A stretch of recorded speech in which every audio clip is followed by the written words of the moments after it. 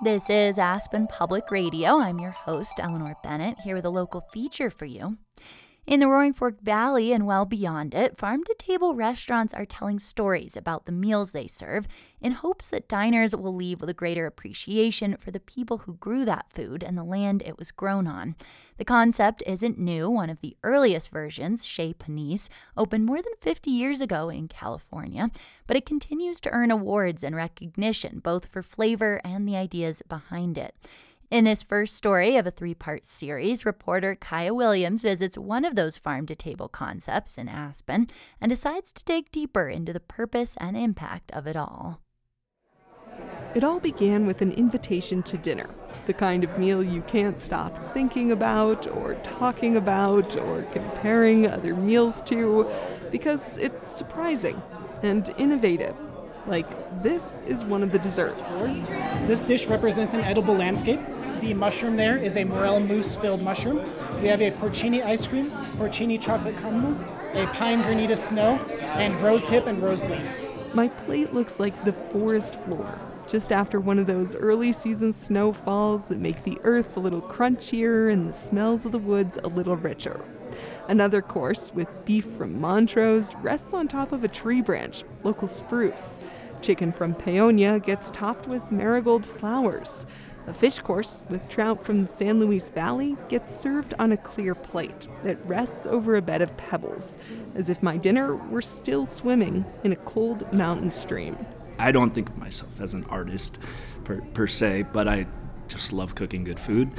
And I think we eat with our eyes. Connor Holdren is one of the chefs behind this visual feast, which tastes just as fresh and decadent as it looks.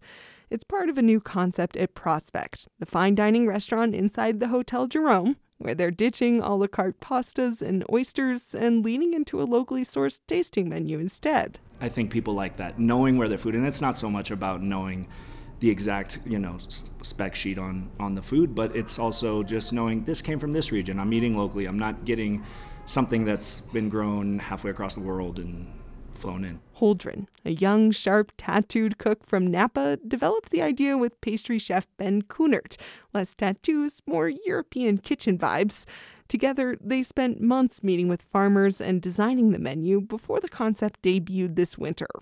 I spoke with the two of them at the Hotel Jerome a few weeks after my dinner because I wanted to know more about the philosophy and the sourcing and the artistry of the meal. Kunert says it's about educating the diner on the story behind their food and helping people feel more in touch with their surroundings. When I first moved into this valley, culinary-wise, it looked very bleak. I thought, okay, well, you have a few peaches in summer, and that's pretty much it, right? But digging down into the subject and really connecting with local growers, it really opened up my eyes where I said, oh, wow, this is a truly amazing spot. I mean, you just have to dig underneath the surface to actually find really amazing product. Even the wine pairings at Prospect come from Colorado, which you don't see very often in swanky restaurants like this one. The focus is usually on Cabernet from California and Champagne from France, not mead from Idaho Springs or Chardonnay from Gunnison. Crystal Stiver is the wine director here. You can make wine in so many other places, but really to lay your roots down and build a winery in 7,000 feet altitude, it takes a lot of guts and grip, But that's also the story that we're telling. This tasting menu is billed as an epicurean journey through the state of Colorado that tells the story of the land. And while the dishes do resemble the mountains and valleys nearby, Holdren says it's about more than eating with your eyes or even your mouth. Well, you're eating with your mind at that point. You're making connections, and so I think it's more of an experience than just, I ordered this, I got this, and it tastes good, I am admittedly the target demographic for eating with your mind. I studied culinary history in college, used to write a food column for one of the local papers. I own more than 50 books about cooking and eating. I tend to seek these stories out.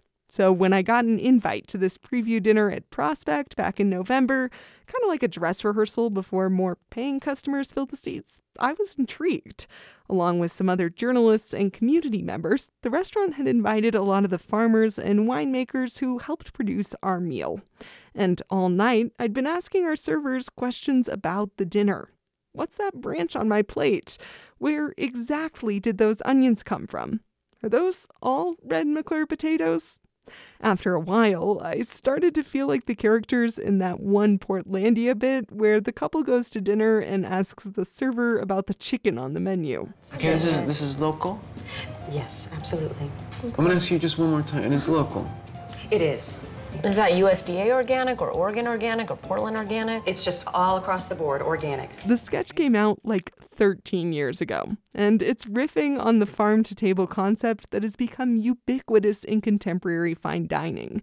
This whole idea that you should know where the chicken came from and whether it lived a full and happy life before it got roasted and served on your plate. His name was Colin. Here are his papers, okay? That's great. He looks like a happy little guy who runs around. A lot of friends, other chickens as friends. Putting his little wing around another one and kind of like palling around. I don't know that I can speak to that level of intimate knowledge about him. It might be a joke to ask if the chicken had friends, but knowing the story behind a meal is kind of an expectation these days. Restaurants that prioritize local ingredients and seasonal menus are dominating best of lists, from the James Beard Awards to the Michelin Guide.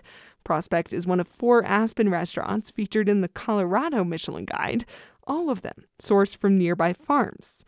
When I asked a waiter at Prospect about the origins of some onions, he returned with a label from the delivery bag. And when it was time for a bread and butter course with bread made from Ute Mountain Blue cornmeal, the server talked of inspiration from a Native American tribe who inhabited this region for centuries. So over here we have a cow butter infused with hay, then we have a sheep butter infused with the chokeberries, and the goat butter infused with the sage. Still, I wanted to hear more from the farmers themselves. If you remember from that Portlandia episode, the diners don't just get a spec sheet on the chicken farm. Tell you what, we're gonna go check it out if you don't mind. Just if you could hold our seats. Oh, now? Yeah, and we'll be right back. Just wanna make sure. Thank you so much, Dana. Sure. So that's exactly what I did after I finished my meal. Getting directions to sustainable settings. Coming up tomorrow, I go from the table to the farm. That story's airing right here on Aspen Public Radio. From the Edlis Neeson Arts and Culture Desk, I'm Kaya Williams. That was the first story in a 3-part series produced by Kaya Williams about the Valley's farm-to-table ecosystem. The series was produced with assistance from the Public Media Journalists Association Editor Corps. It's supported by the Corporation for Public Broadcasting, a private corporation funded by the American people. Thanks for listening, and see you next time.